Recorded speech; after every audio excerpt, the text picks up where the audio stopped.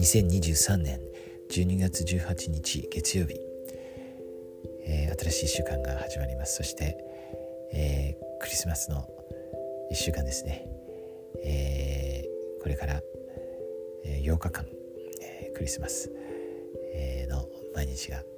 始まります。本当にカウントダウンです。テキストから引用します。クリスマス、大きな喜びをあなた方に伝える。救い主の誕生と使命について深く考えることがクリスマスの時期にどのように平安と神聖な気持ちをもたらす助けとなるか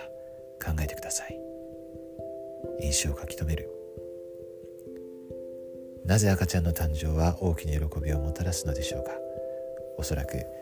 新たな赤ちゃんは希望の象徴だからでしょう。どのような人生がその子を待ち受けており、どのような素晴らしいことを成し遂げるのだろうかと思い巡らすように、私たちを誘うあらゆる可能性がこの新しい生命にはあるのです。神の御子イエス・キリストの誕生であれば、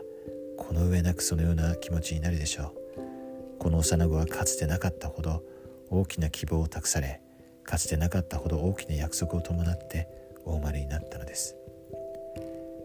天使が貝羽桶に寝かされている生まれたばかりの幼子を探すよう羊飼いたちに言ったとき、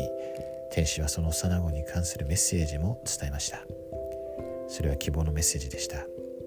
この幼子は神聖な使命を果たすために地上にお生まれになったというメッセージです。羊飼いたちはこのメッセージを人々に伝えました。人々は皆羊飼いたちが話してくれたことを聞いて不思議に思った。しかしマリアはこれらのことをことごとく心に留めて思い巡らしていた。今年のクリスマスはマリアの模範に倣い、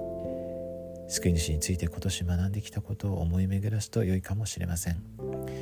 あなたが読んできた記録の中で、救い主はどのようにして贖いというご自身の使命を果たされたでしょうか。さらに大切なこととして、救い主の使命はあなたの人生をどのように変えてきたでしょうか。そしてあなたは羊飼いたちの模範に倣うよう鼓舞されるかもしれません。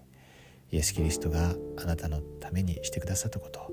あなたはどのように人々に伝えますか。素晴らしいメッセージですね。本当にこの1年、新約聖書を学んで、前半はその救い主の生涯としてですね、そして後半は、人たちの共同の技や、またその手紙ですね、教え学んで、今黙示録学んでますけれども、今週は、イエス様に完全にですね、このクリスマスにフォーカスして、今ありましたけど、本当にこの1年間でどんな救い主の模範や教えを学んできたのか、そしてどのように主が私たちを変えてくださったのか、彼の生涯が、使命がどのような影響を与えたのかで深く考える素晴らしい、時間ですね。そしてその羊飼いたちのようにですね、どうやって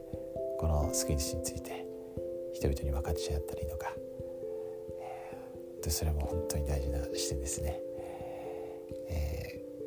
この1週間が素晴らしいクリスマスの季節になるように、そして私たちがさらに救い主に心を向けて、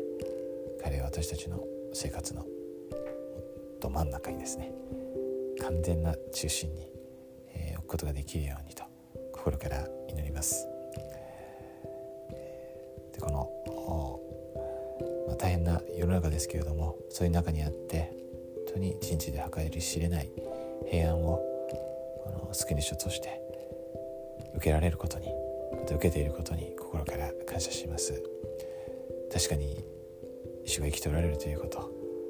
私たちのことを一人一人を愛しておられるということ、その一人一人のためにご自身の命を捧げられ、また大きな苦しみを受けられて、それを耐え忍ばれたかと、私たちのすべての罪をあがなってくださったことを心から明かします。完全な希望の輝きがあります。今日一日その救い主を心から信頼して、主の歩まれている道を私たちも歩むことができますよう、心からイエス・キリストの皆によって祈ります。アーメン。